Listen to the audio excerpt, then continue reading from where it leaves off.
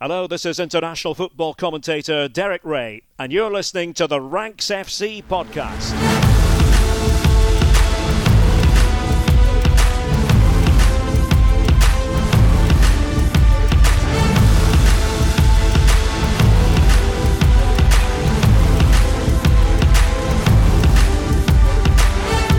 Hello Rank Squad and welcome to Ranks FC. It's your favourite football podcast back for another week. My name is Jack Collins and I will be your host. And joining me is the rank god, Mr. Sam Tighe. How you doing, mate?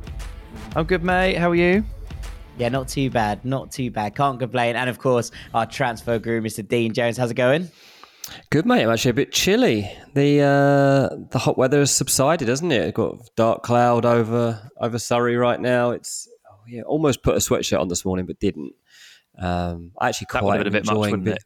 Yeah, I'm enjoying actually just being a little bit cold. I'm really enjoying it. I'll be perfectly honest with you. He and me are not pals. I'll put it that way. We don't necessarily see eye to eye. Although I'm glad that the sun stayed out for the weekend and everyone seemed to enjoy themselves. And then it got to Monday and cooled down. This is what I want: cool weeks, warm weekends. That's the dream. That is actually true. Do you think we're ever going to start another podcast ever again without a bit of preamble on the weather?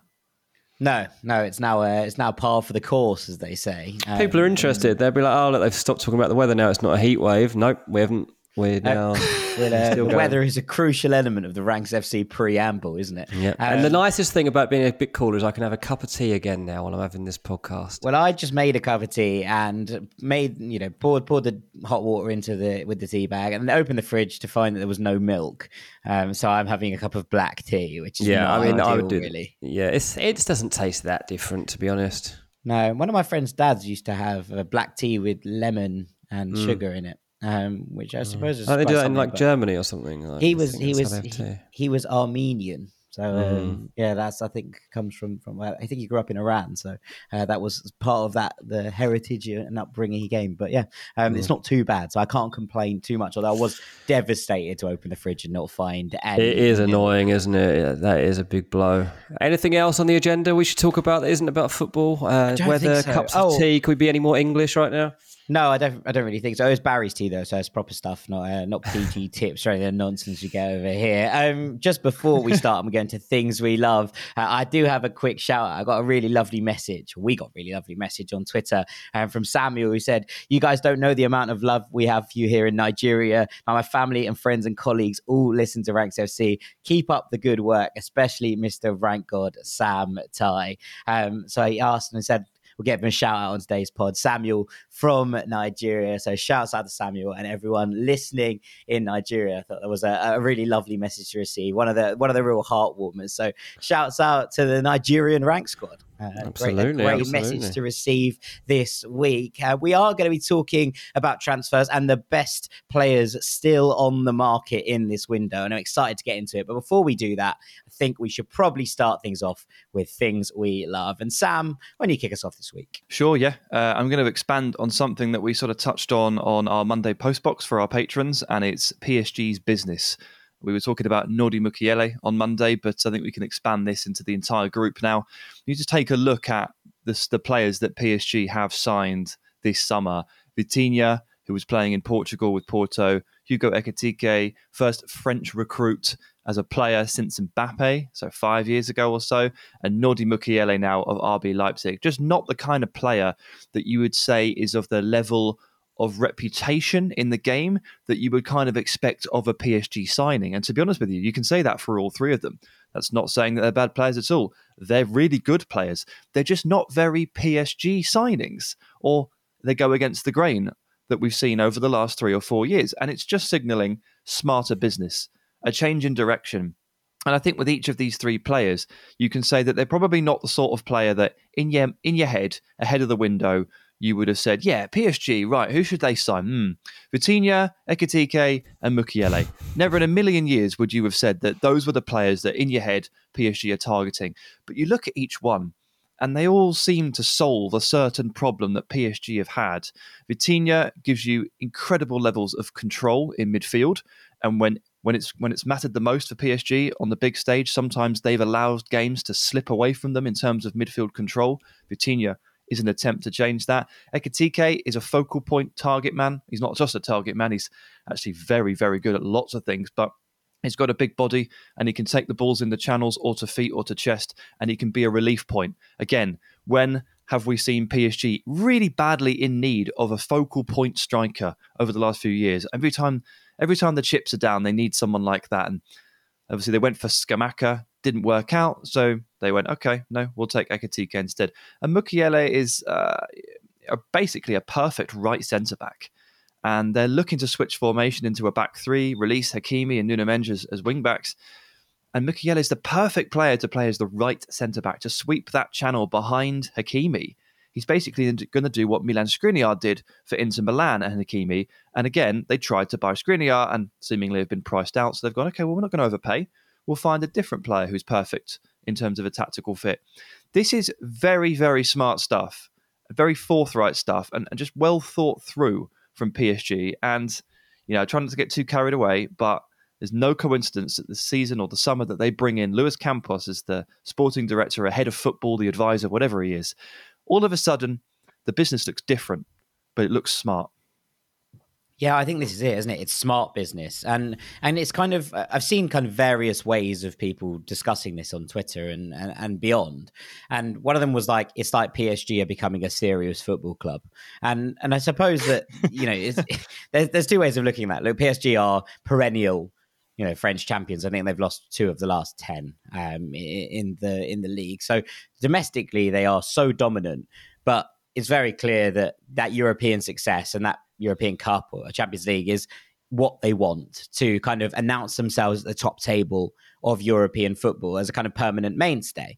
And I think that, there's been this kind of overspend on, or not overspend because you have the money to do it, but this spend on lightning talents and the kind of headline grabbers, as you say, which hasn't worked out quite as they would have wanted it to.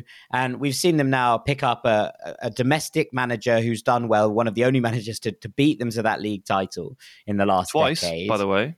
Twice. Because he built Lille's side as well, and then he built the Monaco side, Luis Campos. He has masterminded the 2 squads in the last 10 years. I was talking about Galtier as opposed to Campos. But and I'm talking about, yes. What they've done is they've looked at those things and they've gone, right, okay, here's a man who knew how to build a side. They've started to recruit very, very smartly. Vitinha in particular, I mean, it's well documented how hot we are on Vitinha as a player and how much we like him. But you look at these signings and you think, okay, right, they're building a core of players that make sense. They are squad building. They are not playing fantasy football manager with unlimited funds. And, I think we've seen with Manchester City over so many years, yes, there's lots of money in that camp, but the squad has been built very, very well over the last sort of 5-6 years to in order to become one of these teams that consistently wins things and consistently is the sharp end of knockout tournaments. This is a well-built squad.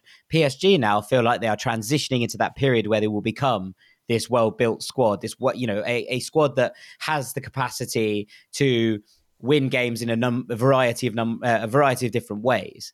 And that's huge. And I think it's going to be very interesting to see how this pans out. It might not be the star names, but we saw the fans kick back against some of that last season and be like, this is not what we're after. It's not working. We would like to see players willing to, I think there's a phrase that they use at Marseille in particular, but lots of different places that say they want to see them sweat through the shirt. And I don't think PSG were built for that, but I'm interested to see how, the players buy into this project now who have a little bit more to prove perhaps. And that makes it for very interesting viewing, I think, at PSG this season. Luis Campos, as we say, is a master of this. So his thumbprints are all over this, aren't they? Yeah, I think we're a long way from Mauro Icardi and Julian Draxler as headline signings here. This is a very different feel, and it feels very smart. Yeah, you were talking about Galtier there, the man who beat them to the title with Lille, and I was talking about Campos, who obviously built the Monaco team that beat them to the title 5-6 years ago, the one with Bernardo Silva and Thomas Lemar and those guys. And then he also then went to Lille and built that team too, basically. Luis Campos is the only one that's managed to get the better of PSG in the last 10 years, and now they've got him. So presumably that makes them unstoppable. Yes, we will see. We will see. All right, DJ, over to you.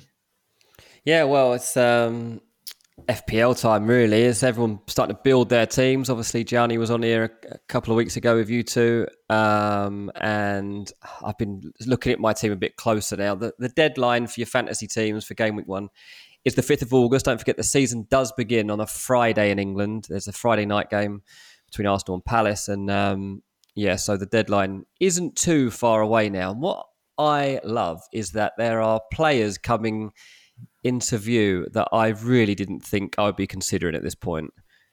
Like Anthony Martial. I'm seriously considering Here we go.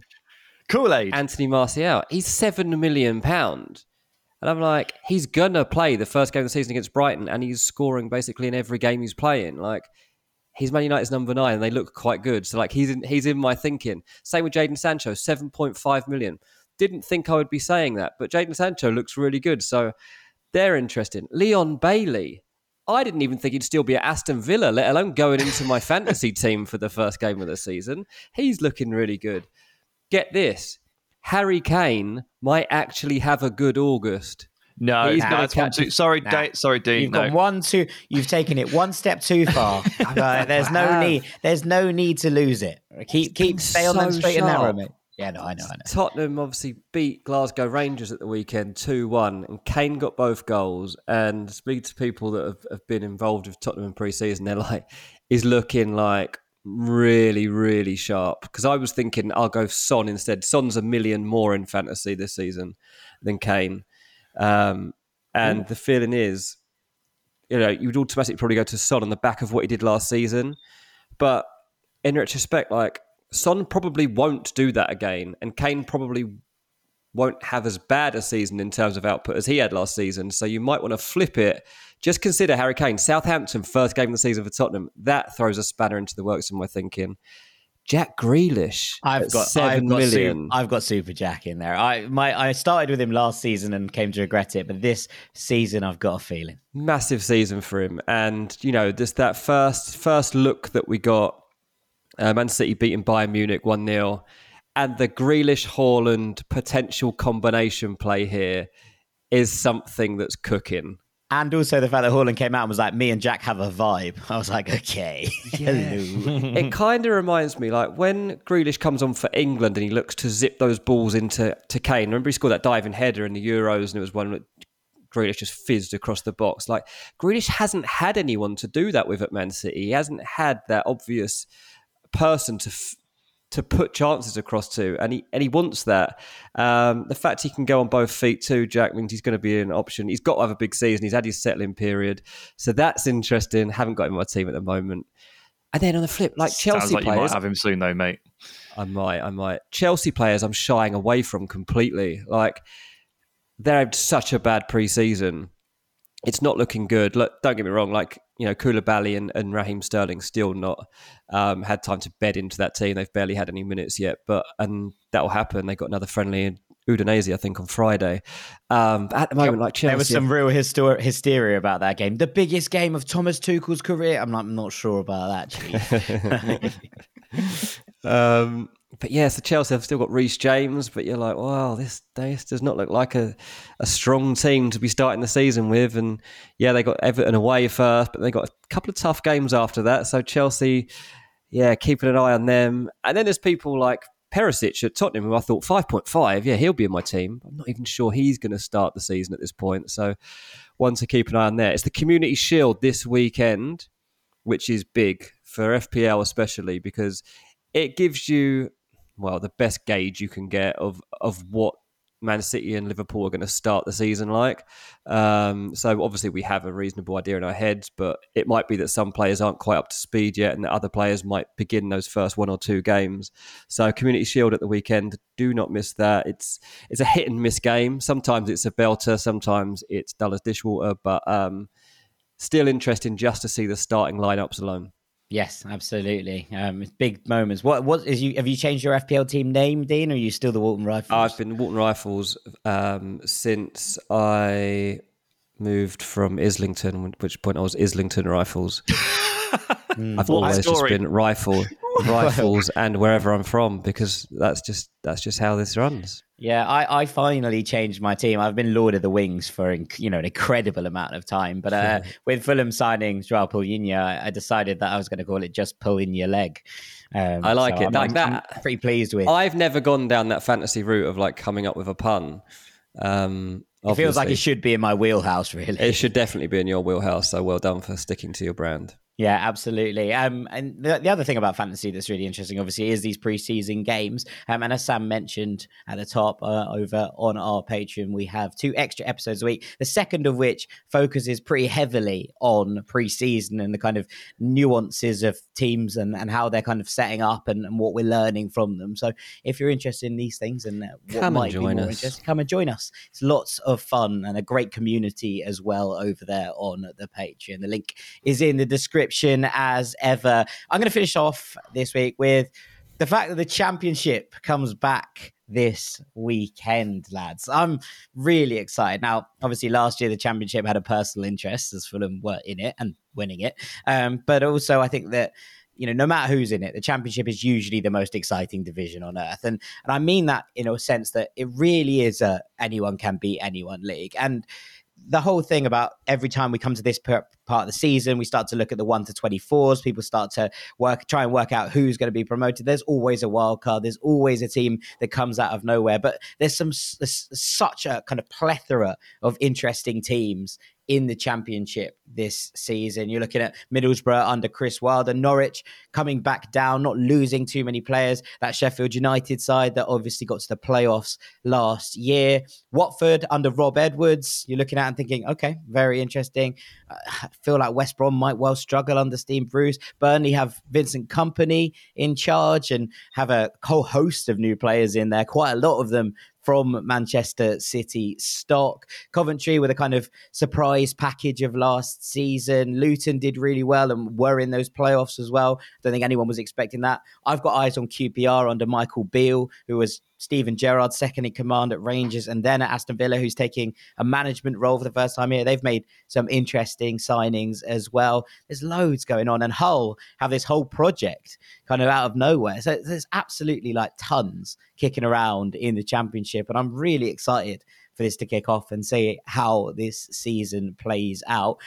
If you do want to listen to more on the Championship, we'd highly recommend our friends over at Not the Top 20 do a full Championship prediction. In fact, they do one for League One and League Two as well. But in particular, the Championship one is always one of the episodes. When you have like episodes in a year that you're looking out for when they're not the top 20 Ranks FC 5x5s.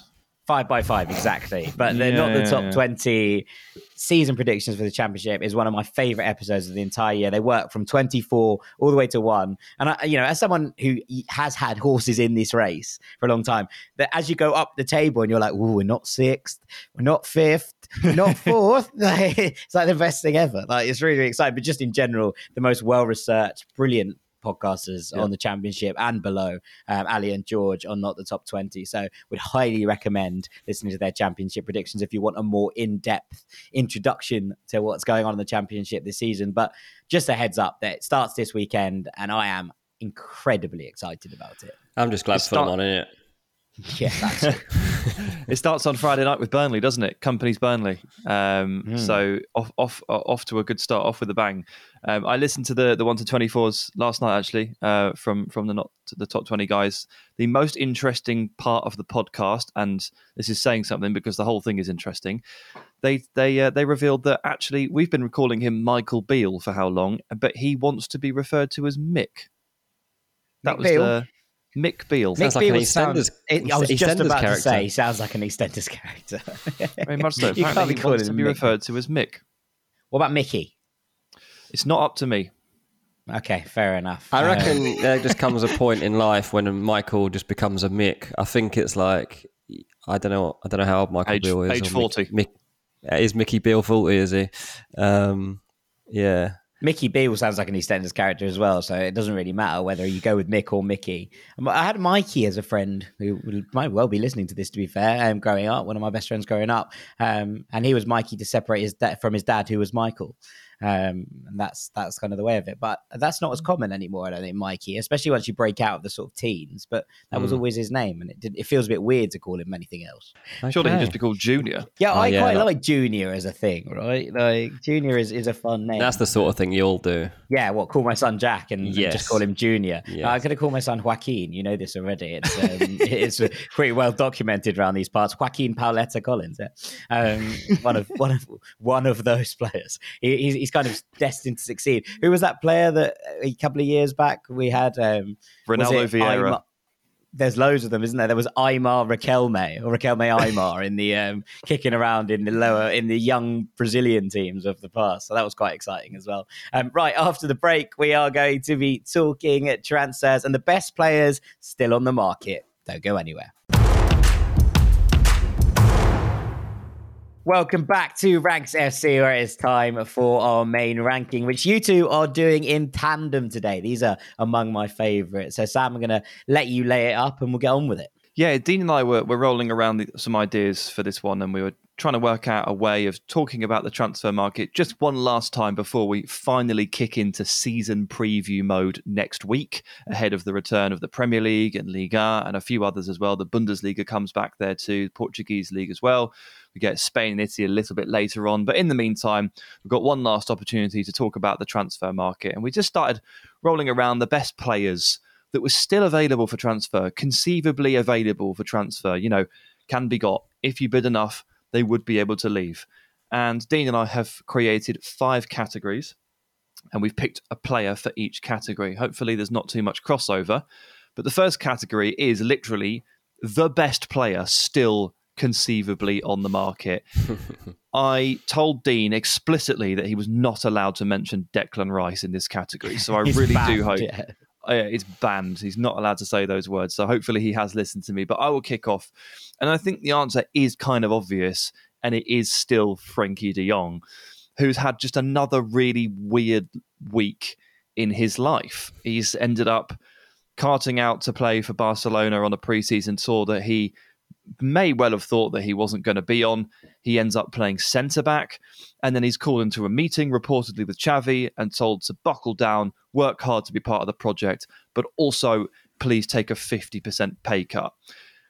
Not the greatest motivating tactic of all time, but an interesting one nonetheless.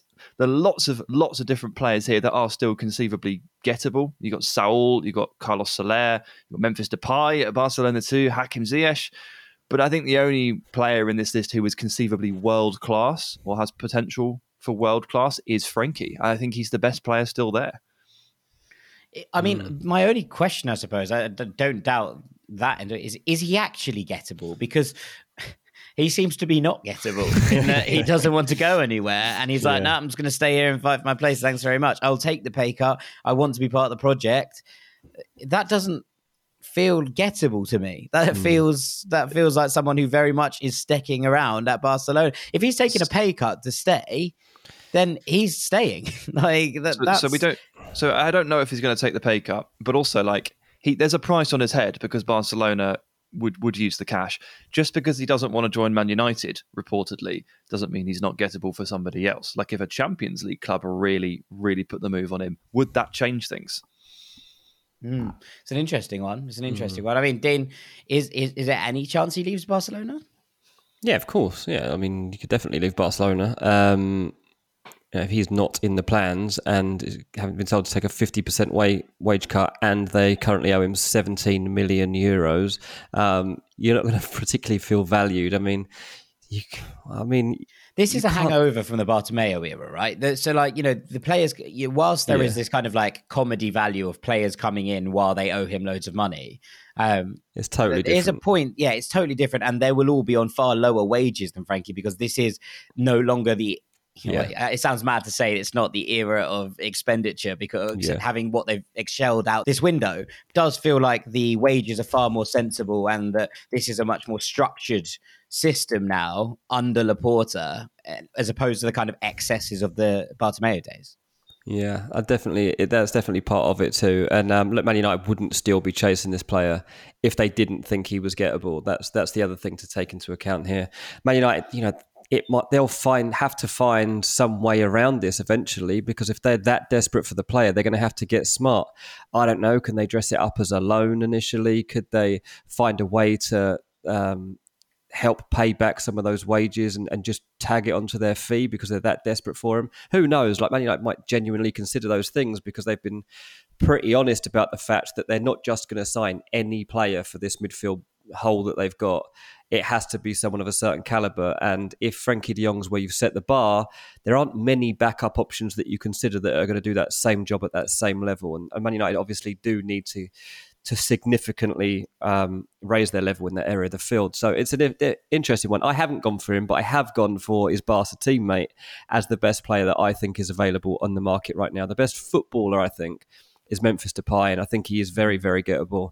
Yes, he's a bit of a loose cannon, but in pure football terms, Memphis Depay is absolutely unreal. He's unreal. I don't think he's that loose a cannon. He is a loose cannon in the sense of his inconsistencies. Oh, okay, right. Yeah, I don't mean he's getting sent off. I just mean like he gets a strop, or he just doesn't perform at the level he's capable of. All right. So look, his control, his footwork, his trickery, his explosiveness, the type of goals he can score, the confidence he has, put in the right setup, this player could and should be absolutely brilliant. And if you look at where he's been, like his journey through the years, obviously he's been at Holland with PSV, then moves to England with Man United. He goes to France with Lyon. Now he's in Spain with Barcelona. I want to see this player in Italy. That's where I think he needs to land to shine. I think he'd be great there. You get a bit more time than you do in England or Spain. You can be that luxury player a little bit more than you can be. Look, don't be wrong, like some of the things he's done in a Barcelona shirt are outrageous. Like some of the ways we've seen him pull the ball down out of the air and then spray a pass across the other side of the pitch, or go for a ridiculous bicycle kick or whatever. But Jack, I want you to fantasize for a minute about where Memphis Depay would best fit in Italy. I mean, this is one of your favourite games, finding players of this type of home. He has been linked with Juventus. But yeah, Memphis, where's the fit? Yes, I mean, Sam said this before, that Juve feels like a really good spot for Memphis because he'd be able to sort of drift around the front three, providing kind of cover and, real talent across all three positions. And if they decided they were going to drop into a 4-2-3-1, which looks slightly unlikely at this point, gives him that, the place to play as a 10 as well. So I like it a lot at Juve. I still feel like Napoli need bodies. I think and I think Milan do too. I think he would do really well at both, although there is a slight glut of forwards at Milan, so he might not be able to play quite where he wants. So Napoli for me, usually the answer is Napoli, isn't it? But they lost Insigne, they've lost Mertens, and they have picked up a few players, but it does feel like they've gone backwards from where they were last year. He would have been great, where we talked about Dybala fitting at Roma. Memphis would have, I think, had a field day playing in those two behind Tammy Abraham. But I think there's a space for him at Napoli if he did want to go to Italy. Although I do think he would be excellent at Juventus as well, but more as a kind of rotation piece. I think he slots into Napoli's first team and becomes an instant. He starts every game when he's fit. I don't know quite if he's that for Juve. I think he probably is that starter for Juve. He is Ahead that good. Who? I've got.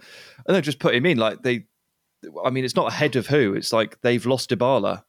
So in place of him, basically, you're playing him off Vlahovic. Also, this morning, I mean, we'll see exactly how accurate these rumours are. But this morning, on Tuesday morning, it looks like Pogba's hurt his knee and is going to be out for 2 months and is going to miss the start of the season.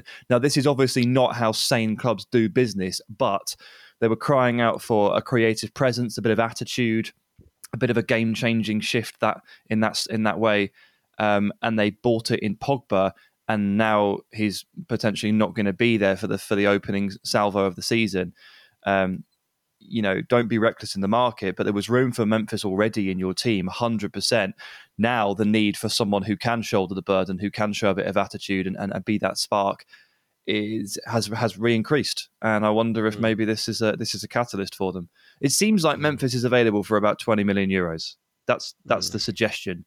That's not very much money for an excellent player. I think it, in exactly. terms of value for money, Memphis is definitely the best player on the market. I do wonder if Serge Gnabry is actually on the market, and I would maybe have put him in here. I think he might, if he is on the market, I think he might be as good as Memphis, if not a little bit better. And if he's on the market, then I would maybe have had him in this conversation. But I think for what you're getting for the fee that is kind of required here, Memphis is probably the best value player on the market, which I think is an interesting thing. Let's move on to, I mean, if we can kind of wrap this in, I mean, the next category is best forward. And Memphis does actually qualify as a forward if you want him to. But in the interest of variety, we can talk about some other names. Please don't pick the same players. I've picked Memphis Depay. No, I've picked Alexander Isak. I think he's absolutely brilliant, but no one's really gone anywhere near him so far this summer. And to be honest with you, I'm actually not that surprised because he had such a dry run in front of goal at the last season. He only scored six goals last season in the league, which isn't really good enough for a top-level forward. Of course, his value. Alexander Isak is not just a goal scorer. He's really polished link-up play, which is a highly coveted trait in the modern game. He's got a really nice speed and strength combo. He can carry the ball. It's just the goal scoring that fell off. Now he's a young forward. Okay, that's fine. But Real Sociedad, well, they won't be concerned by that. If you're a buying club and you ask how much is Isak and you get quoted 50, 60 million, it's very hard to convince yourself that you can really part with that kind of sum of money for a player who did only score 6 last season. So I am not that surprised that his stock has dipped, but stepping away from the statistics and the kind of barren run again and just looking at him as an overall player, I think he might be the best left on the market in terms of the overall skill set because he's still an excellent player who just hit a bit of a dry run. Yeah, I think you're right. It's a funny one, isn't it? Because, I mean, we had this conversation when Tottenham signed Richarlison, and I said, yeah, I mean, it's a lot of money for someone who scored, I think it was 6 and 7 non-penalty goals in the last 2 seasons. You know, it's not great statistically, but the fit was nice as we kind of got to with that discussion. Whereas, you know, Isak, yes, he had a dry spell last year, but in terms of his profile, he ticks all the boxes. He is a complete modern forward. He can run the channels, he can hold the ball up, he can score goals. Last season aside, apparently. You know, he does, you know, profile as this complete forward, and that's why he's valued so highly, and we've seen what he can do in numerous seasons before this. So it's a funny one because he has the kind of potential for his stock to go right back up again next season, and people will be going, maybe we should have just paid that 50, 60 million, because now if he does have a good season, if he does notch 25 in all comps, then we're talking about a player who's probably worth 70, 80. And you've kind of, that price has gone up. Then again, that's 20 million for proof that it wasn't just a barren spell.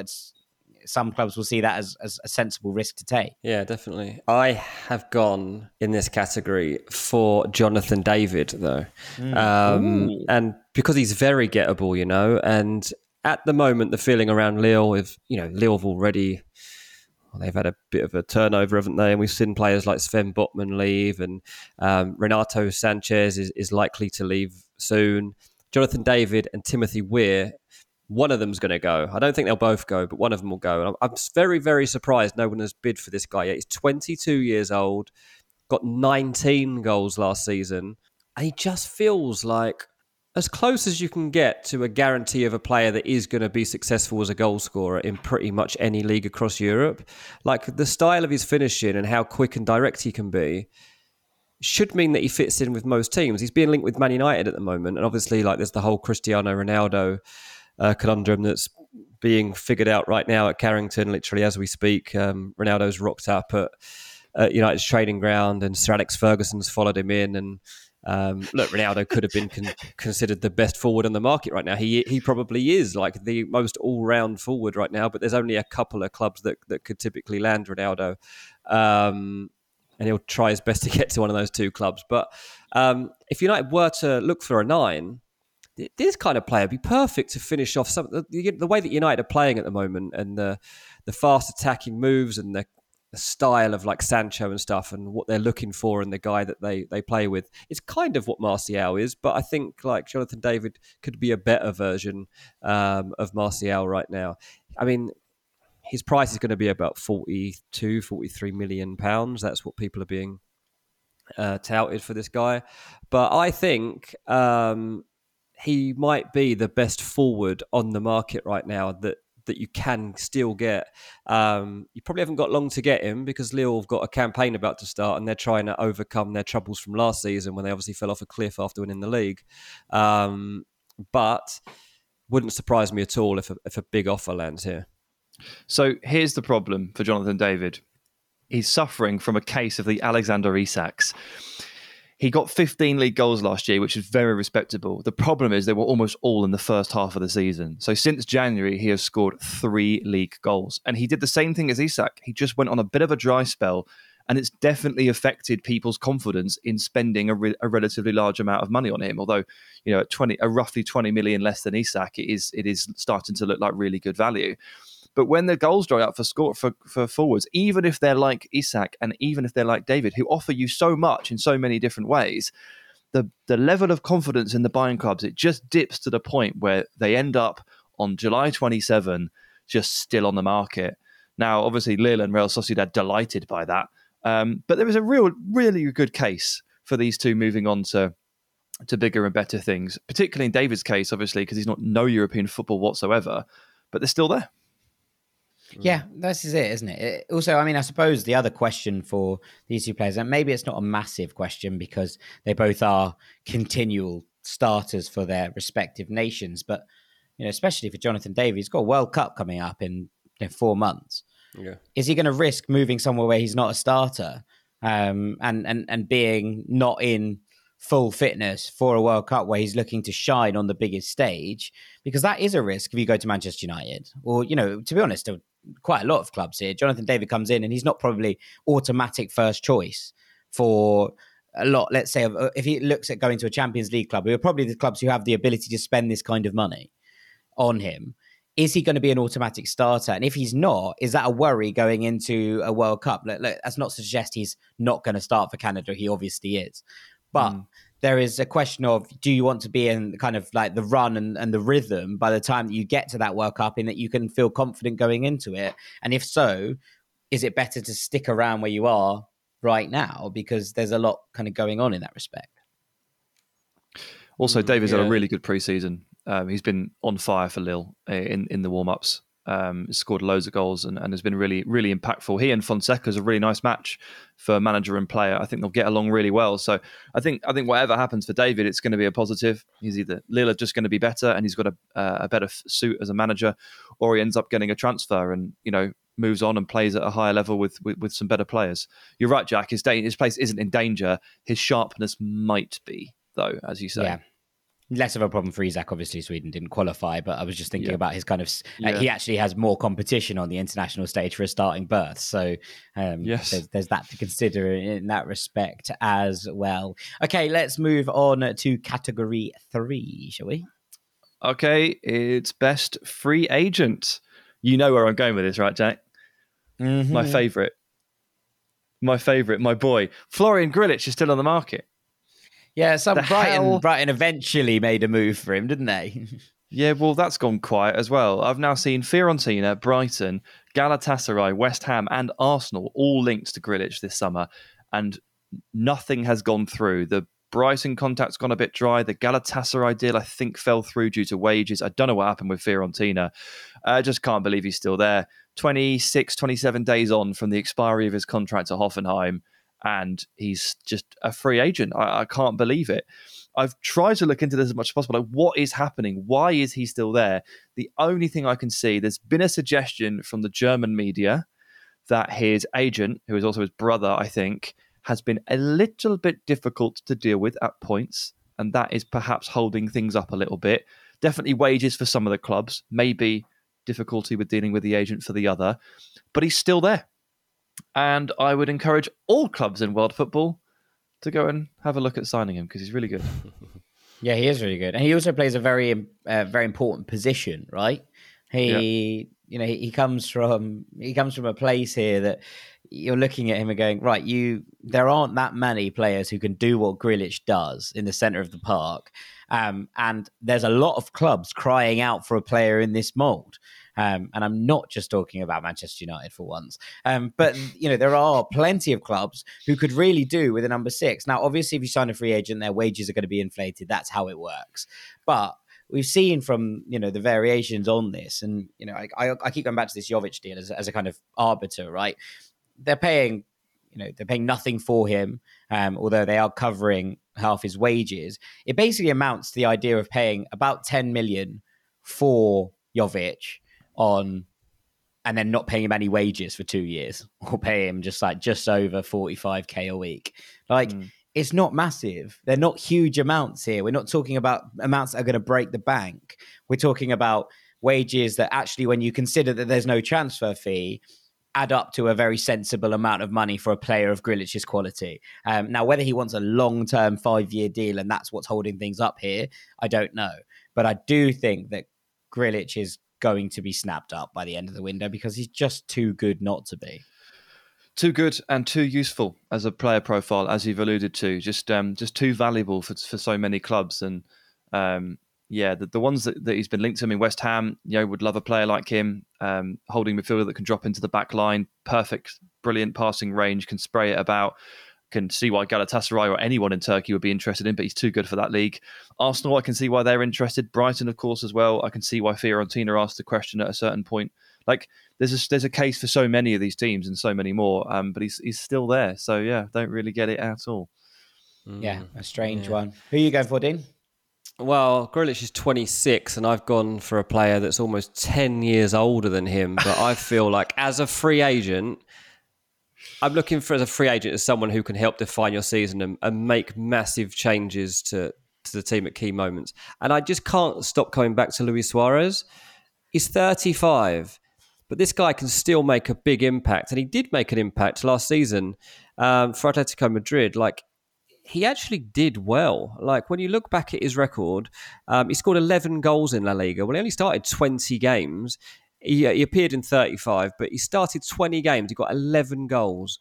And he's just got that nous, that smartness that can really, really pay off for teams. And whether it's making an impact off the bench, but also to put pressure on your main striker, help teach your main striker, and also help bring through youngsters in those squad. You learn so much from bringing around these players. And there are squads out there right now who lack a real experienced pro who could teach them the naughty sides of football, the dirty sides, the little snide things that are in Suarez's game. They are important that you pick up on these things, particularly in training, so that you're prepared for them in matches.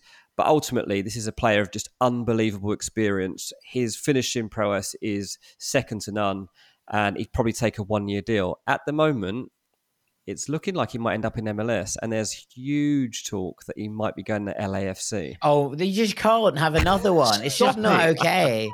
There's a lot out there in the last 24 hours, particularly, that it is LAFC that he might end up at. Now that's his kind of cheating. If this happens, then I think this might be cheating. You can't have Vela, Bale, and Suarez in a forward line. It's the thing is, they've already got Chicho Arango too, who's actually really good, and it's just gonna he can't still get in the team if Suarez is there as well. He's already people are wow, he's managing to hold onto his shirt, and good because he's really good. But Suarez is there. It's oh my days, how's this guy going to survive? But Suarez. Looking for a home. There are plenty of teams out there that should have been looking at this situation. I think even Newcastle, for example, could have done with someone like Luis Suarez. While they're in this situation where they're trying to jump a tier basically in the Premier League to get among the European contenders, they need that mentality.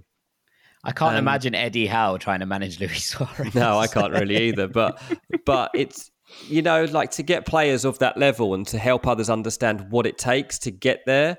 They've obviously brought in a couple of players like that, and Trippier is one of them that kind of set the ball rolling in terms of Newcastle setting their stall out and trying to teach people what it takes to be a proper Champions League level footballer and drive the team towards that. It would have been interesting. Obviously, it's not an exact fit for Newcastle and the profile of players that they have been looking at. But I don't think it always has to be. I think sometimes you do need a different type of character in your squad. I think you can't have all players of the same type. You need somebody who might be a bit hot-headed at times, or might throw his toys out the pram at moments. I don't think it's necessarily bad, because it shows that he cares too. So yeah, it'd be interesting to see where he lands up though. I just think that a free agent like Suarez, like whoever gets him, they're going to get goals from him that win matches, and there's not many people on the market that can do that. Yeah, it's a good one. I've got a similar shout of age and experience that a lot of teams could do with. And this week it was confirmed that Dries Mertens is leaving Napoli. Now, last season, Dries Mertens played 30 games in the league, totaling about 1,400 minutes. And he got 11 goals and 2 assists. It's a goal contribution every 106 minutes. That is not bad for a 35-year-old who was playing in a slightly bit part role, kind of fitting around Victor Osimhen, stepping in when Osimhen got injured. He is still an exceptionally good footballer. He said that he will not sign for another team in Italy because he will not play against Napoli, which is lovely. But equally, he said he's looking for a project in Europe. He doesn't want to move to the Gulf or to MLS or down under just yet. So it's quite exciting to see where he goes next. But I think that there are so many clubs that should be after a Dries Mertens type profile, who's happy to kind of play a secondary role. Like you say, that experience, he's less of a hothead than Luis Suarez, and that kind of guiding light for so many younger players. If you come out and have a career, and a kind of, Dries Mertens has kind of been loved everywhere he's gone, right? He is one of those players that people just seem to flock to. He seems like a genuinely really nice bloke. And it was someone that you'd like to have around the changing room. So I genuinely think that Dries Mertens on a free is an unbelievable deal waiting to happen for somebody outside of Italy. And I'm intrigued to see where he goes. So I would throw his name into the hat as well for these free agents. It's probably fair. We'd take him at Granada.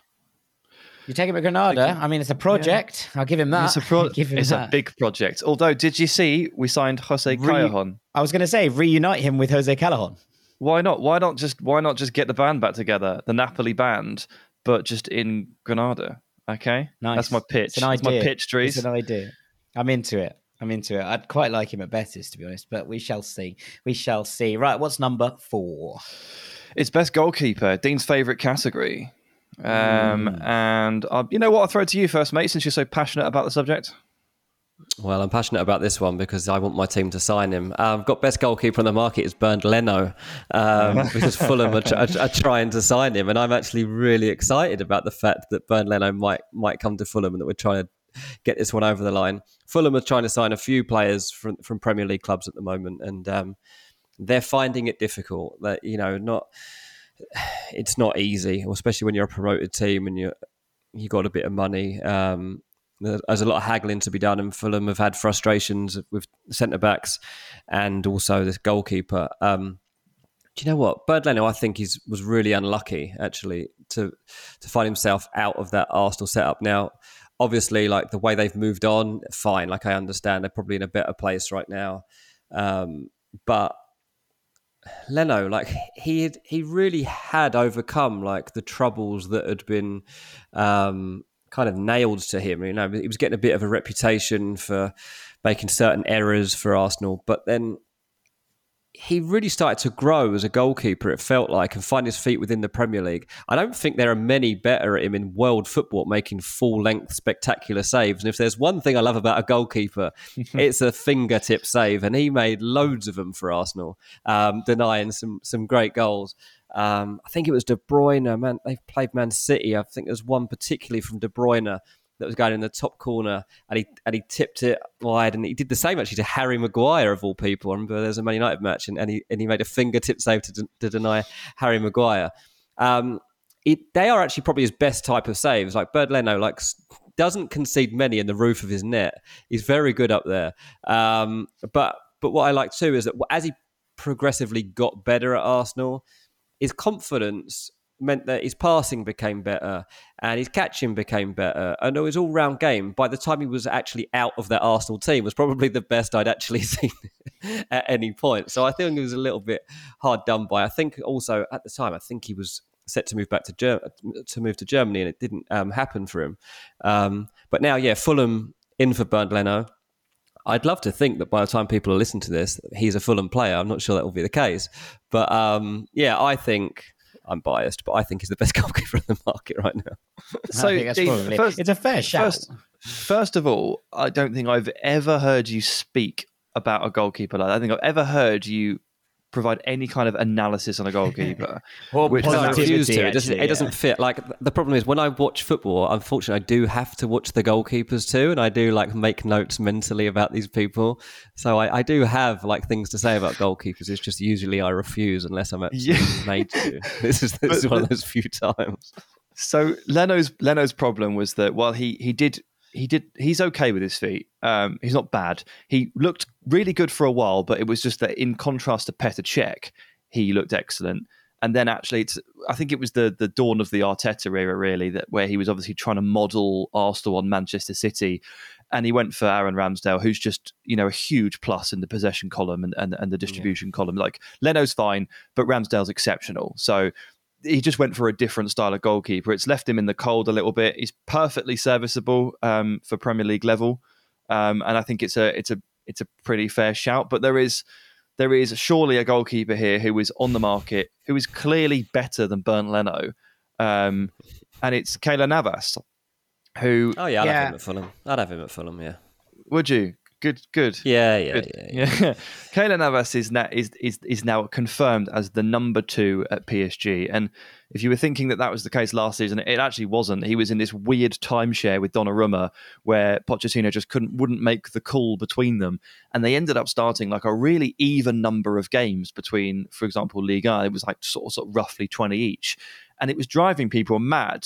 Fantasy football is a nightmare. Who's going to play? Don't know. Stability of the defence. Where are the connections, where the communication, swapping in and out between Navas and Donnarumma. One of the first things that Galtier and Luis Campos did this summer was go, right, we're doing a number 1 and a number 2. We're not doing this timeshare rubbish. And Donnarumma is the number 1. He's got age on his side. He's a brilliant goalkeeper. It's the natural choice.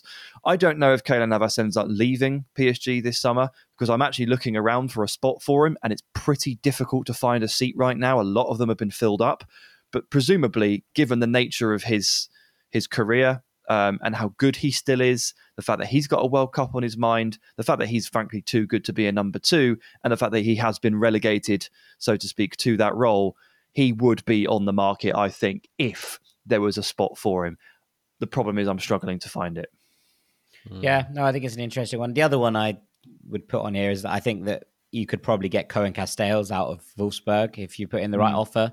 Not playing European football, he is a top draw goalkeeper, and I wonder if you put the right money on the table for Wolfsburg, would they sell? And I think the answer is probably yes, especially if it was from a club who had European football to offer and who wanted a new number 1. I think that you could do a whole lot worse than Cohen Castells. I wonder if Samir Handanovic is on the market, considering that Onana has come in. Now, I know that Inter have promised him that he will get to start the season and basically, the shirt is his to lose.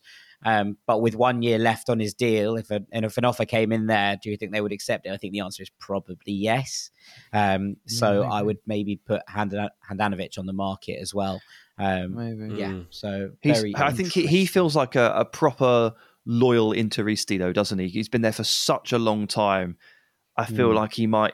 I mean, Inter might accept an offer for him, but I genuinely don't even know if he would take leave, it. Yeah. Would he go?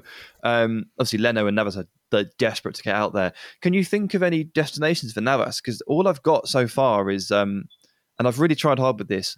And even this is a stretch. Is Napoli, because we're sending everyone to Naples. Everyone the goes to entire Napoli. gang is going to Naples. That's what's going on. David Ospina is gone. He's gone to the Middle East. I think they've given Alex Merritt a new contract, but obviously there's a potential spot there. That the trust in Merritt hasn't been too great over the years, and I understand why.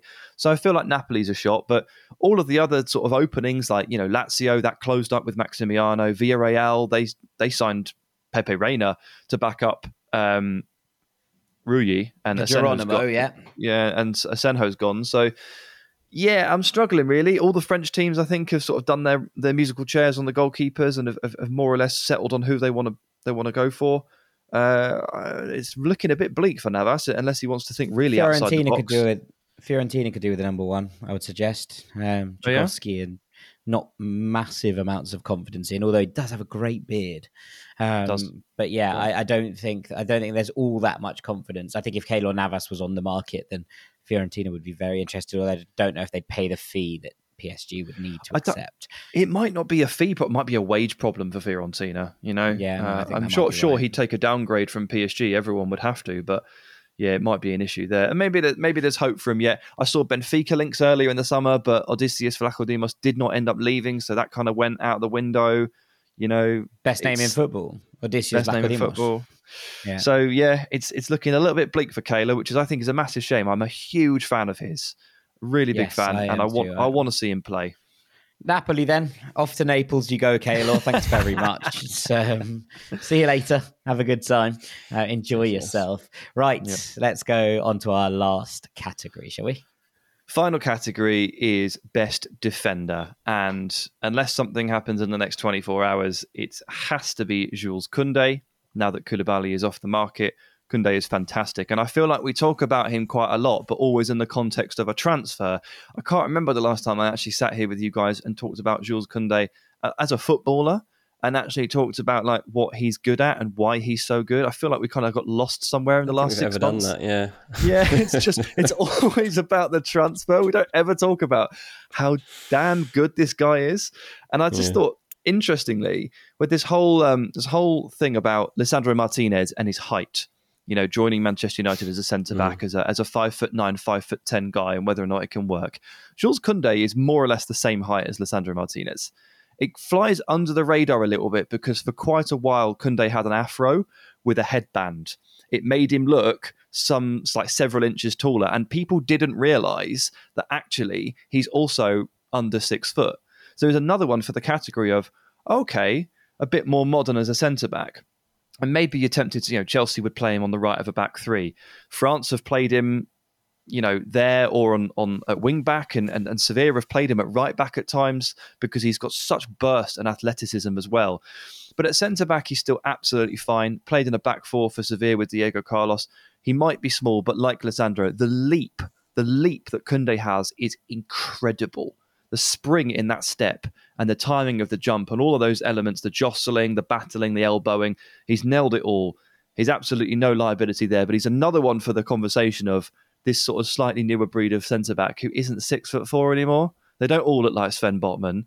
Actually, they start to look a bit more like Lisandro and Jules Koundé. And what a player he is. And, I assume he leaves and goes somewhere, Barcelona or Chelsea. He's going to have to go. Ain't going to Chelsea. Is it now going to be Barca? I think Chelsea have closed the door on it now. I think that they've had enough of that. They can't. They literally had the deal was done. It was all ready to go, and then they were also told. Then they were told again, could you just wait a minute? I just want to check on this Barcelona thing. No, mate, we're not waiting anymore. Like if you want to wait for Barcelona, then you wait for Barcelona. Like we can't wait around anymore. I think Tuchel's just had enough. Like full stop with football at the moment. He is absolutely sick of everything. Like he's having to do everything. Managers think that they want to get involved in other areas of the club, and they're told to do it, and they can't do it because it's too busy. And Tuchel, having to now help Todd Bow with his recruitment, it's distracted him from his actual job of coaching the team. They've just been battered 4-0 by Arsenal. Like it always, it's all hindering each area of the club. Yeah, I think Chelsea are moving on to other targets, but actually the one I'm going to talk about is one they might yet turn to. It's Pau Torres. I'm amazed this geezer's still on the market. I don't understand how he's still on the market because, well, he's wanted to sign him and had him as a priority target at some point, it seems like, in the last year or so. He's been linked with Man United, Tottenham, Chelsea, Newcastle. He still plays for Villarreal. We've addressed his flaws. Like it's kind of like we talk to Sam there. Sam was talking about Koundé and how we only talk about the transfer of Koundé, not as a player. Well, with Pau Torres, we've only really talked about his flaws. And of course he has flaws, but he also has very good traits that teams across Europe could do with, and they could cover up his flaws by having a good defensive partner for him.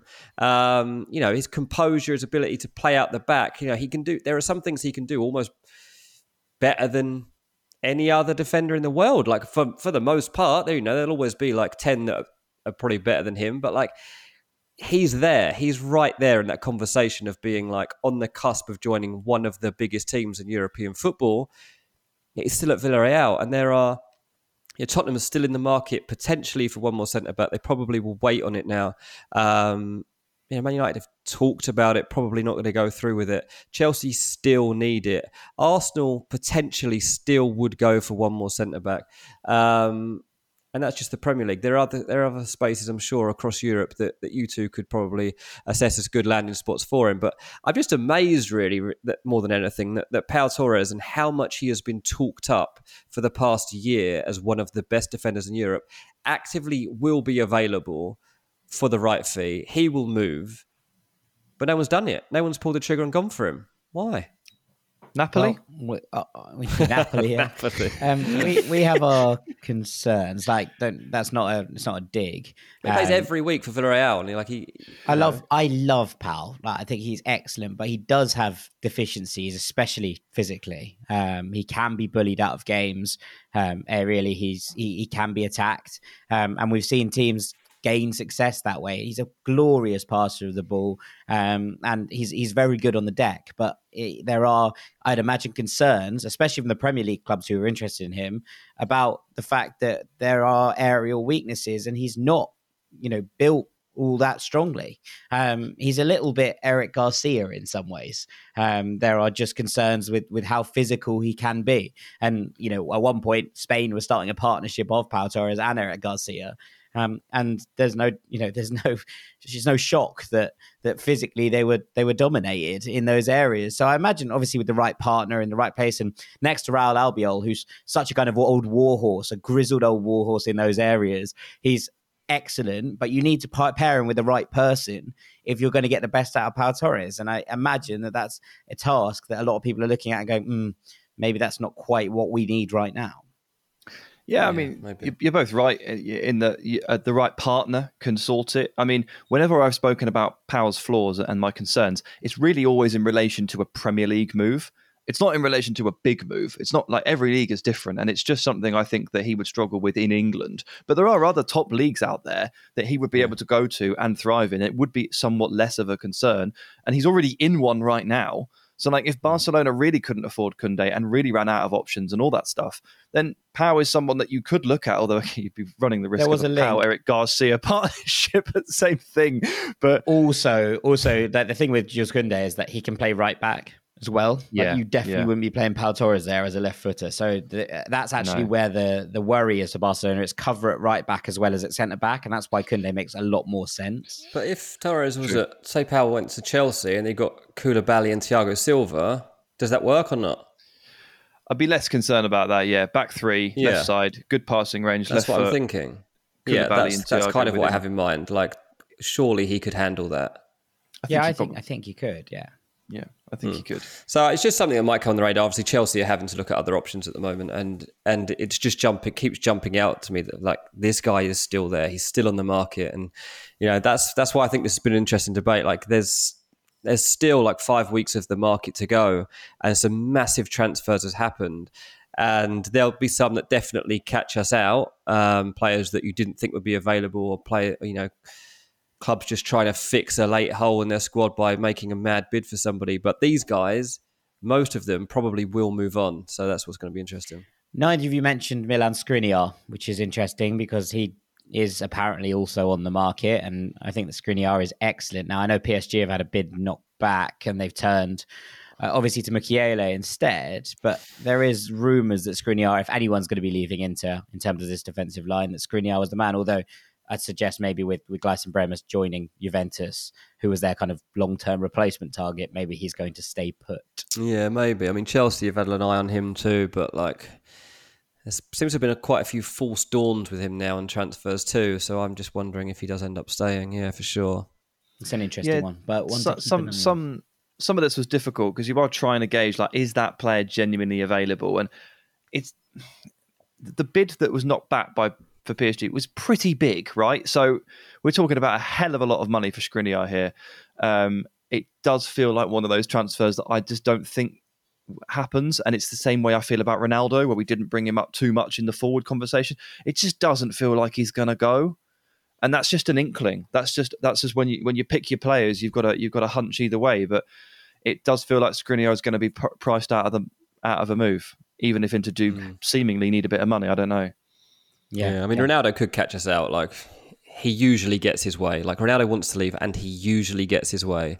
And I'm still wondering, like, could Chelsea go back for him? There aren't many. They don't have an out-and-out goal scorer right now. They don't have a natural centre forward, and they're going to be starting the season with Kai Havertz. But Kai Havertz has never carried a team through an entire season as a centre forward. Armando Broja's still there. Like, I wouldn't trust him to do it either.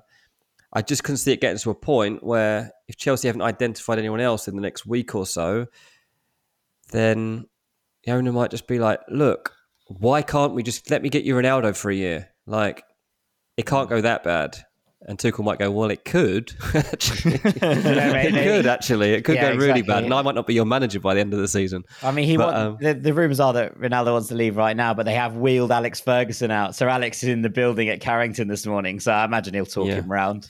That's usually what happens. Yeah, I'll just be reminding him of when he was an 18-year-old, and they'll have a cup of tea and sort it out, won't they? Yeah, but, certainly. You say that, I reckon he'll just kick him in the shin and tell him to shut up. And then Ronaldo will go, okay, boss, okay.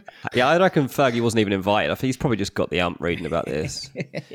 He's like, I'll go and have a word with this lad. I remember when I signed him. He'll be fine. It does make me laugh that United just wheel out Fergie whenever there's a problem. They're like, right, get a big man in. I read someone on Twitter. It was like, it's when you have the substitute teacher and she can't handle the class, and suddenly the head teacher's called and just walks in and everyone has to shut up. Yeah, it's very much like that, isn't it? Right, well done, boys. Very, very good. Talking about all the players on the market and beyond, I suppose, in that little segment. I enjoyed myself. I was originally going to try and play you off against each other, but it didn't feel like that kind of vibe. So it's nice to just have a good time together, really. So I enjoyed it. Nice. Lots of work. Very well done. After the break, we've got a Melon of the Week and the Gibberish Rankings. Don't go anywhere.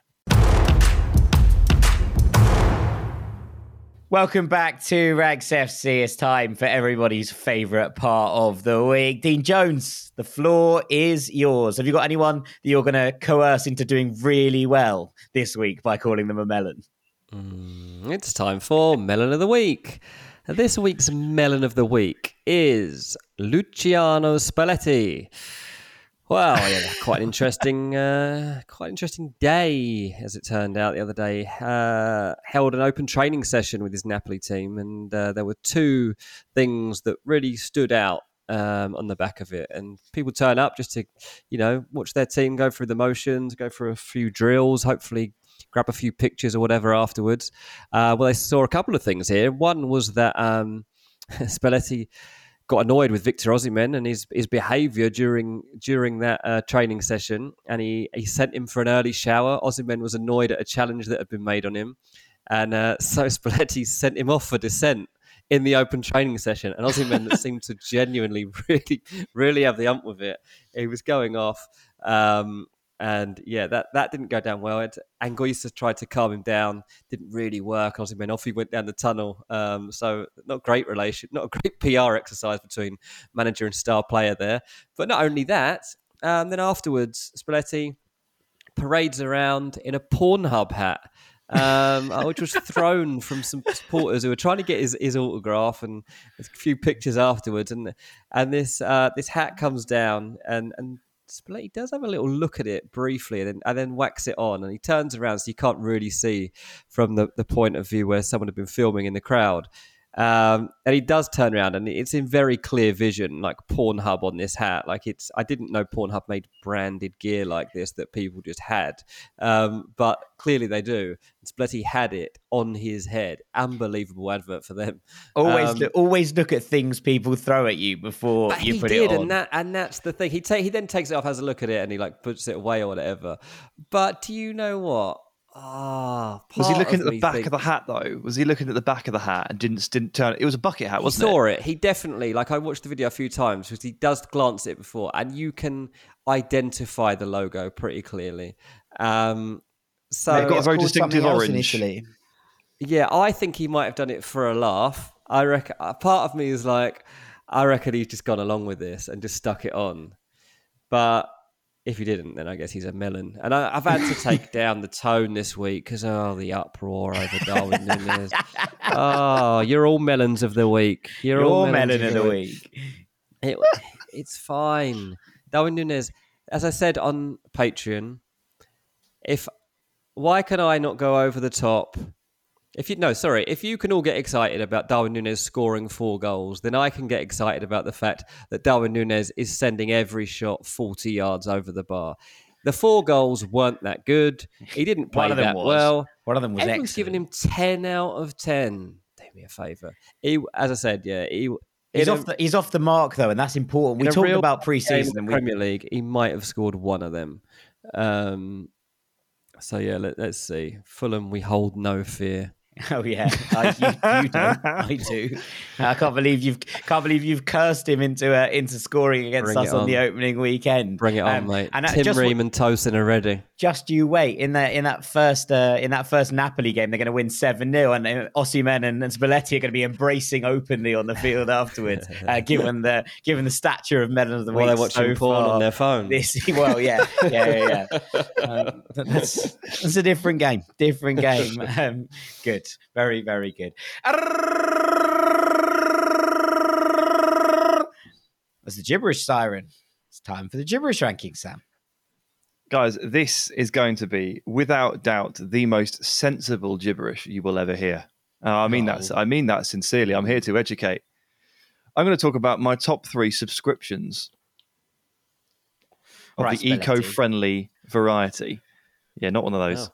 They're all eco-friendly. They're all good for the environment. I think it's time this podcast talked about the environment a little bit more, especially after that ridiculous heat wave. So my top 3 subscriptions. Us and Reading FC.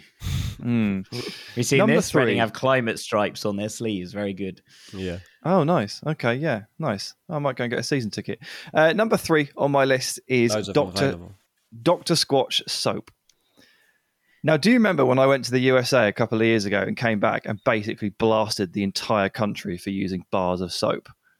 Yes. I now use bars of soap. This is the sort of character arc Marvel would be proud of. I basically clicked on an Instagram advert for some soap and I ended up ordering it. It took about 3 weeks to arrive, which I wasn't happy about. But when it did get here, I was extremely happy. I now smell like rum. It's like all natural soap. It's got really cool flavors or scents. I think you should call them because you can't eat soap. As much as it does look delicious. The next morning, but it's got nothing to do with my soap. I smell like rum. It's awesome, absolutely awesome. But in all seriousness, Dr. Squatch soap got tricked by an Instagram advert, but it was one of the best tricks that's ever been played on me. And now you're advertising for free for everyone else. Yeah, well, yeah, it really has paid off for them. This Instagram ad, it really has. Yeah, this is it. It's environmentally friendly. It's a bar of soap with natural ingredients. It's sent in cardboard packaging. There's no plastic. There's no shower gel. There's no chemicals. My wife has really tried to get me to pay more attention to this stuff, and she, to be fair, is the driving force behind 2 of these 3 subscriptions. But good for you and good for the world. I think we should all respect that. And good for rum, which is the main thing here. I'm going to start calling you Jack Sparrow. Onwards. We can't both be called Jack because it's too confusing. That is true. Just call me Sparrow. I'll sound like a spy. Yeah. Sparrow, come in. Yeah, come in, Sparrow. I'll take it, 100%. Right, number 2, packed coffee. I get premium coffee posted through my letterbox every month. Now, we all know the importance of fair trade coffee, but this company are working directly with farms and paying them loads more per shipping. and they work with about 140 of them, all different ones across the world. Then they send you their coffee. You basically get to undercut the Costa Coffees of the world and the Starbucks who are buying ridiculously cheap mass brand coffee that's roasted to within an inch of its life and just doesn't taste as good. You get to support the genuinely good farms around the world. They send you a little info booklet with it, and it shows you like the farm it's come from, which country it's come from, some information about the farmer. They pay them on average 44% more than fair trade rate, which is absolutely awesome. And it is absolutely levels above. This coffee is unbelievable. This sounds a bit like when I adopted a polar bear. Like I got sent an info book about polar bear's name and what was it called? Bits about it. I can't remember actually. It was a long time ago. But I did adopt a polar bear once. Actually, I didn't. Someone bought me an adopted polar bear for Christmas. Did you get a little like? At the time, I wasn't that pleased about. I was like, can I just have like a PlayStation game or something? But instead, I got a polar bear. I've never met it. I don't know why. It doesn't know who I am. I'm a bit like, I don't know why I've adopted said polar bear, but I suppose it's good. Yeah. So the problem with that is always that they always send you that cuddly toy version of whatever you've adopted. Oh no, I didn't get that. You didn't even get that because often they send you like a cuddly toy polar. It's like, right, this is good in that, but can you send me like a real polar bear? Like, because obviously that's where the fun is. It's like when people buy a star, isn't it? Like you're like, oh, you own this star now, but like, that's great. I'm never going to go there because I would literally burn alive. That's actually the greatest. I could get that. The greatest scam in history: buying stars. Exactly. It's like we sold you this hectare of the sky. Okay, was that yours to sell? Don't know. Yeah, don't know. Who knows? Who knows? Anyway, my best subscription is called Who Gives a Crap, and it's toilet roll. Oh, I've seen this. Yeah. About every 6 months, once every 6 months, we get a massive bulk delivery of toilet roll from a company named Who Gives a Crap. 100% recycled, all sustainable materials, bamboo and cardboard. It's wrapped in paper, nothing, no plastic, nothing at all, zero plastic in sight. The guys that run this company did some research and noted that about 40% of this world do not have access to a toilet and donate an absolute shed load of their proceeds and profits to building toilets in disadvantaged countries, which I think is absolutely awesome. They use super eco-friendly methods apart from the shipping, which I'm not sure you can really do that much about, but the materials are all sustainable and recyclable, and they donate loads and loads of money in order to make sure that the general living standards rise across the world.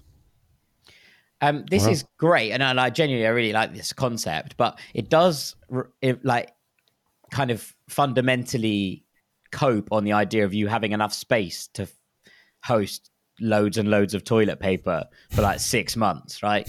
Like I don't have enough space in my flat to put like. You don't have to buy 48 rolls. You can buy 4.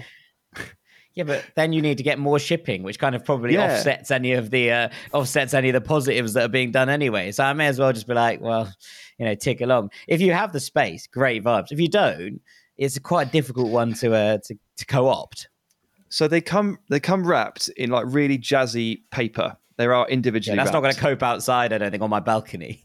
No, but you can then especially when the rains come. You can decorate your house with them. They've got really jazzy patterns on them. They look really cool. And you can just stack them in different places. Also, if you buy enough of them, mate, just sell your bed and then create a bed out of toilet roll.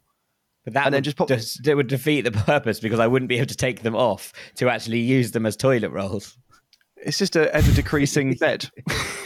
Yeah, just like getting smaller and smaller until the next delivery arrives and you suddenly rebuild the bed. I'm not completely convinced by this plan, I'll be honest. Right, well, look, that's fine. I'm proud of you for doing good work.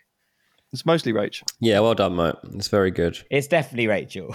This is all Rachel, isn't it? But at least you've embraced it. Apart from the Instagram ad that you clicked on and got seduced by, this is Rachel's work. So I'm gonna say congratulations to you, but mostly congratulations to Rachel on this one. And on that toilet roll bed bombshell, we're gonna call this a day. Thank you so much for listening, as ever. All that's left for me to do is say thank you very much to Sam Tighe.